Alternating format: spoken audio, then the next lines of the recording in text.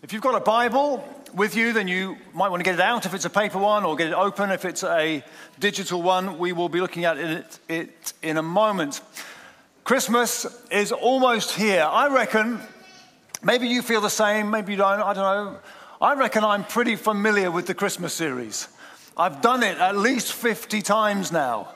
I've been around for year upon year. The story's the same. I'm very familiar. There's a baby that gets born. There's shepherds. There's angels. There's all sorts going on. I'm pretty familiar with the Christmas story by now. But however familiar it may be to you and to me, there's still plenty in the Christmas story to make us stop in awe and wonder.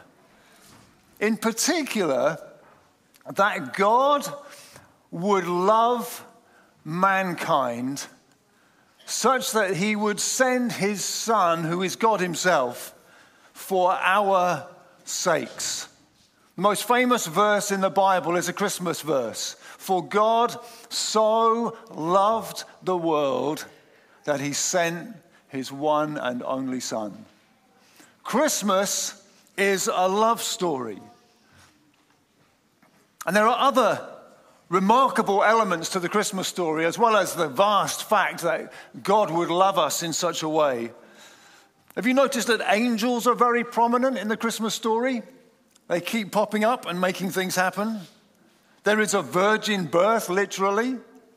There are Eastern astrologers, which is curious, and a star miraculously appearing.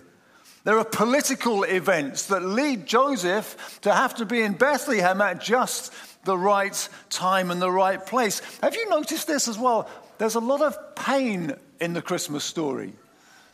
Things are not easy for Mary. Things are not easy for Joseph. Things are not easy for anybody involved. Things are tragic in Bethlehem, where Herod orders the execution of all the boys under the age of 2 in an attempt to get rid of this supposed Messiah.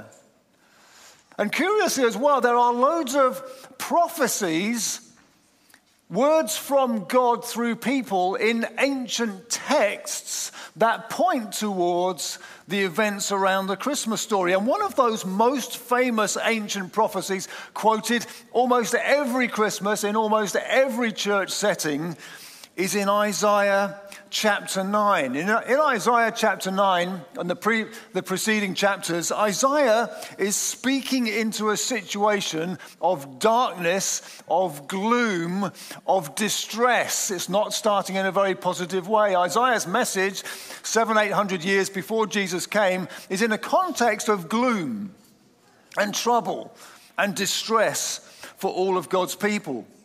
Why is that the case? Well, chapters 7 and 8, before we get to chapter 9, tell us why there's so much distress going on. You see, Ahaz is the current king.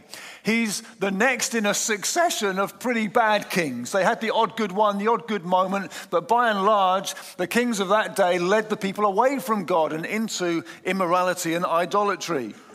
And he's in a particular quandary because things are not going well, because the little nation to the north of Judah and the little nation to the south are about to cause a whole heap of trouble. You see, the nation to the north and the nation to the south are waiting for the nation way across to the east, the big nation Assyria, who are always like sitting there waiting to attack, waiting for them to come. And so the little nation to the north, the little nation to the south are giving Ahaz, the king of Judah, real trouble in saying to him, "Oi, you join with us," the little nation to the north, the little nation to the south, "join with us, we need your help because we want to oppose this big nation that's going to come and attack us." And Ahaz he's between a rock and a hard place. He doesn't want to join these two nations because he's all the more fearful, not just of them, but of this big nation. If I align myself with these two, this big nation's going to come and attack me. Imagine this scenario. Here we are in Bournemouth. Imagine Christchurch on one side, Poole on the other side, wanting us to combine with them because they're really worried about the big place Southampton coming and attacking us. We're afraid of Paul. We're afraid of Christchurch. We're definitely afraid of Southampton. What on earth are we to do? Well, Ahaz is completely stuck. But God sends his word to Ahaz through Isaiah saying this: Ahaz, don't worry. Don't ally yourself with any of those nations. Trust in the Lord and see that he will cause all of them to fall. And by the way, Ahaz, as a little bonus, you can ask me, God says, for a sign, for any sign, that this is in fact what's going to happen. Well, Ahaz says, blow that. I don't trust God enough. I'm asking for no sign. Isaiah is not impressed with that. He says, you've been trying the patience of your people. Now you're trying the patience of God. Watch out. But Isaiah says from God, blow it, Ahaz. I'm giving you a sign anyway. And here's the sign I'm going to give you. A young lady, perhaps a virgin, but a young lady anyway, will conceive and give birth to a son. Whose husband she was, we're not entirely sure. It might have been Ahaz's, it might have been Isaiah's. And here's the point. While the son is still very young, both of those nations, the one to the north, the one to the south, are going to be laid to waste. And what she's going to do is call her son Emmanuel, because this little son, who before he's old enough will see both of these nations defeated, will be called Emmanuel as a sign before you, Ahaz, though you don't believe much, that God is with us. Emmanuel. Well, Ahaz still doesn't trust God to sort it all out. And he sends a great big gift to this massive nation, Southampton in our language, this massive nation over here, and says, I just want to serve you. Please be nice to me. Well, at the end of chapter 8, Isaiah says, in a warning to Ahaz, it is God alone that you should be fearing. Not the little nations, not the big nation. You should be fearing God alone. It's only God's word that you should be obeying and listening to. And if you don't, you and your people will end up in distress and darkness and fearful gloom, thrust into utter darkness, he says at the end of chapter 8. You can see why the situation is pretty grim, as I said a little bit earlier. But the next word is a very famous word, because the next word is nevertheless. Isaiah chapter 9 verse 1. Nevertheless, despite all that judgment and prospect of utter darkness, God says, nevertheless, there will be no more gloom for those who are in distress. In the past, he humbled the land of Zebulun and the land of Naphtali, but in the future, he will honor Galilee of the nations. Hold on to that phrase. By the way of the sea beyond the Jordan. Nevertheless, despite all this gloom that is occurring, despite all the judgment, Ahaz, that you are putting yourself and your people under, nevertheless, there will be no more gloom, as God has already promised regarding the woman's young son. And instead of gloom, it's not just neutrality. Instead of gloom, verses 2 to 5, there will be great rejoicing, because God will release his people from the oppression that they are under. Verse 2, the people walking in darkness have seen a great light. On those living in the land of deep darkness, a light has dawned. You have enlarged the nation and increased their joy. They rejoice before you as people rejoice at the harvest, as warriors rejoice when dividing the plunder. For as in the day of Midian's defeat, you have shattered the yoke that burdens them, the bar across their shoulders, the rod of their oppressor. Every warrior's boot used in battle and every garment rolled in blood will be destined for burning, will be fuel for the fire. Isaiah's using, in picture language, 4 images from his day of what it will be like when God breaks in, when nevertheless becomes reality. 4 pictures. 1, you've been stumbling in darkness, but now you will walk in the light. Number 2, it'll be like when the harvest comes in. You know those days? Well, we're not agricultural people, but the beginning of harvest was a massive celebration. Look, God's been faithful again. There is another harvest. The first bits have come in, the rest will follow. That's what it's going to be like. Nevertheless, despite all this gloom, God is going to bring victory. It'll be like a wonderful harvest. It's even going to be like, you know when our warriors go out and fight? All the men go off and fight, and then we wait for word to see what's happened. There's no internet back then, no mobile phones to have a look on, see what's happening. And we hear word, and then word comes that they've been victorious. And we think, yes, thank God for victory over our enemies. That's what it's going to be like when nevertheless happens, when God intervenes in history. Remember the story, fourthly, of Gideon and the Midianites. Basically, it's party time when God comes through with nevertheless. And then, verses 6 to 7, God is explaining through Isaiah how all of this is going to come about. They are very famous words, but they are astonishing words. How's all this going to happen? For to us a child is born. To us a son is given, and the government will be on his shoulders, and he will be called Wonderful Counselor, Mighty God, Everlasting Father, Prince of Peace. Of the increase or the greatness of his government and peace, there will be no end. He will reign on David's throne and over his kingdom, establishing and upholding it with justice and righteousness from that time on and forever. And the zeal of the Lord Almighty himself will accomplish this. As so often with Old Testament prophecy, Isaiah is speaking of his day, but he's actually speaking of a greater day, of a great future day. You see, the relief that was to come from the nation to the north, the nation to the south, ultimately the nation to the east, while they still fell in judgment, did God's people, through their disobedience and idolatry. And the temporary judgment that was delayed was only that, because in the end they were obliterated and taken off into exile. What is Isaiah speaking about then, if not only about his day? Well, the child, the son of Isaiah chapter 9, will grow not just to be the next king, not even a good king against those who've been rubbish, not just any king. He is the king. The king who will reign with righteousness and peace and justice forever, fulfilling the promises made to David.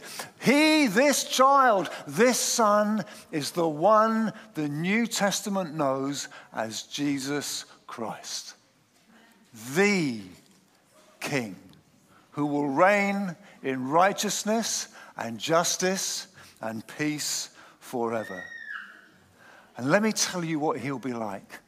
Let me tell you what this King will be like. Wonderful Counselor, Mighty God, Everlasting Father, Prince of Peace. We're going to look at each of those 4 phrases over the next few weeks. The first one today, Wonderful Counselor. I heard the other day that there are now 51 nations represented here at Citygate, which is pretty downright remarkable. That's an awful lot. And in particular, has anyone noticed the Nigerians are coming? I would say every other new person I meet here is probably Nigerian, which is wonderful. You are very, very welcome as part of this family. One result of lots of Nigerians coming to Citygate is that every now and again I'm asked to do a baby naming ceremony, which in their culture is very, very significant. It really matters that you have a baby naming ceremony. And so it's become more regular this year. I had one this week. The one this week involved a child with 6 names. And for a simple Englishman who doesn't know a lot of Nigerian, some of those names are very, very challenging. But I proceed manfully, making a slight fool of myself. But those names that the Nigerian child is given, they're sometimes names of existing family members. They're often names given by existing family members who all get a chance to pitch in. But those names have significant meaning. They almost always have God at the center of them, those names. It's fascinating. So this week, of the 6 names, which I wasn't brave enough to try and recount to you, 2 of them were Farialua, which means to totally depend on God. They're praying this child will totally depend on God. Another of the child's names was Yemilo, which means I am deeply loved by God and by family. Well, this child, who Isaiah speaks of in chapter 9, this child who will be born, this son who will be given, had many titles during his life, all of which had huge meaning and significance. He was known as Jesus, Savior. He was known as the Christ. He was known as Lord, as Emmanuel, as Shepherd, as Word, as Son of God, as Son of Man, as Son of David, as I Am, as Lamb of God, as Light of the world. And here, Isaiah says, he will be known as Wonderful Counselor. Less perhaps a specific name than an insight into his character and what he will be like. But what does that name, Wonderful Counselor, mean? Well, the first thing we have to do is to get rid of a personal therapist idea. Jesus is not just inviting you to lie on a sofa and to tell him your deepest woes, though clearly that's some connection there. No, counselor, as Isaiah uses it, as used elsewhere throughout the Old Testament, means things like this. It means one who will be known for his wisdom, one who will be known for his counsel. He will lead and guide with perfect understanding and insight. He'll be one who will give good and godly advice. He'll be actually a military, kingly strategist. He'll be a truth teller. He'll be a righteous ruler. His counsel will be amazing. But it won't just be that he's wise. It won't just be amazing counsel that he gives, because this king is a wonderful counselor. And that word wonderful means a whole heap of stuff. It's the Hebrew word pele, and it means, as used elsewhere in the Old Testament, it has the idea of extraordinary. It has the idea of miraculous. It has the idea of wondrous, of supernatural counsel, of wisdom and insight that would lead you to flourish in ways that nobody else could ever impart to you. With a king like that, no wonder, back to the beginning of Isaiah chapter 9, no wonder darkness is turned to light. No wonder distress is turned to joy. That's the sort of king he is. That's the sort of counsel he gives. And if we jump to the New Testament, Matthew, in the Christmas story, or following the Christmas story, Matthew, of course, refers specifically to this Isaiah 9 prophecy. And he connects it, as he does with many Old Testament prophecies, to Jesus himself. So Matthew writes this. Jesus is about 30 years of age at this point. Matthew writes, when Jesus heard that John had been put in prison, he withdrew to Galilee.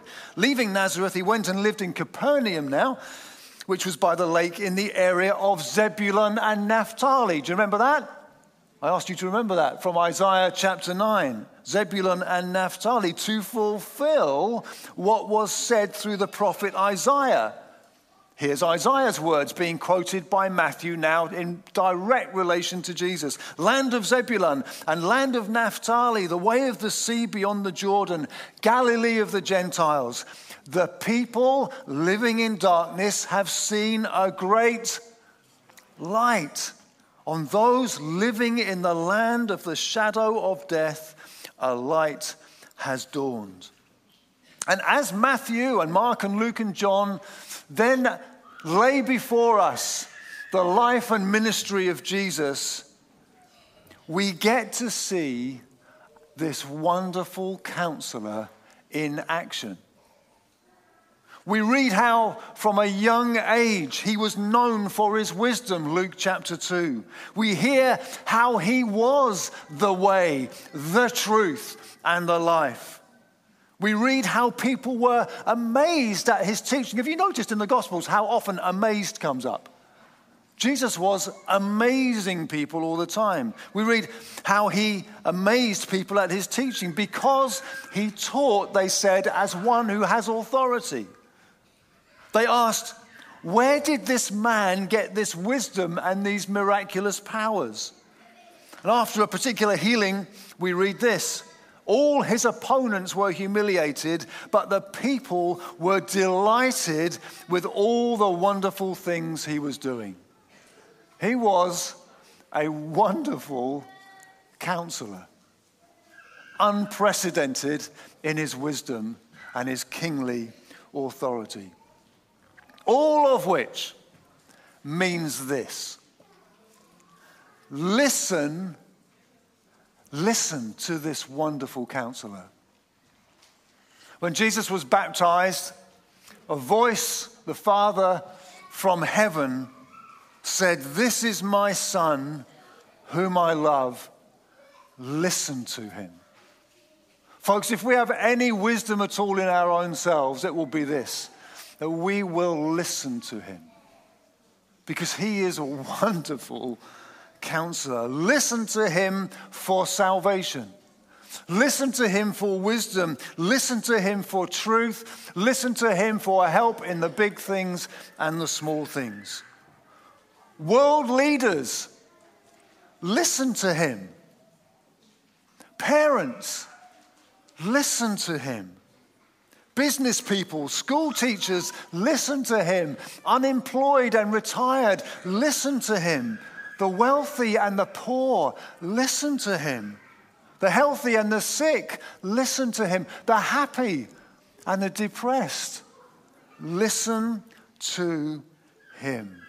Listen to him because every single day is a battle for every single one of us for who to listen to. To listen to the world, the flesh, and the devil, or to listen to the wonderful counselor. Every day, the world is preaching to you and to me. Be under no illusions. But if every day the world is speaking to me, you'd be better off with this. You need this to be fulfilled. Every day my flesh is speaking to me. You deserve this. Stop denying yourself. Every day devilish accusations and temptations speak to me. Who are you? Don't you remember what you did? And who is this God who you so stupidly serve? Every single day, you and I have a choice for who to listen to, the world, the flesh, and the devil, or the wonderful counselor. But why Why listen to the lies of the world, the flesh, and the devil instead of the one who is the way, the truth, and the life? Why believe anything or anyone ahead of the wonderful Counselor when he is God in whom all goodness and all purity dwells, and who knows all things and knows all that is good for you and for me? If I can just listen to the wonderful Counselor, you will find that in good and in difficulty, we will be enabled to flourish because he is goodness perfected. And here is a most wonderful thing about the wonderful Counselor. He was not only with mankind for a few decades in the first century, he is with us in three very related ways right here and right now, and will be with you when you step out of here. He's with us. The wonderful Counselor is with us by his word.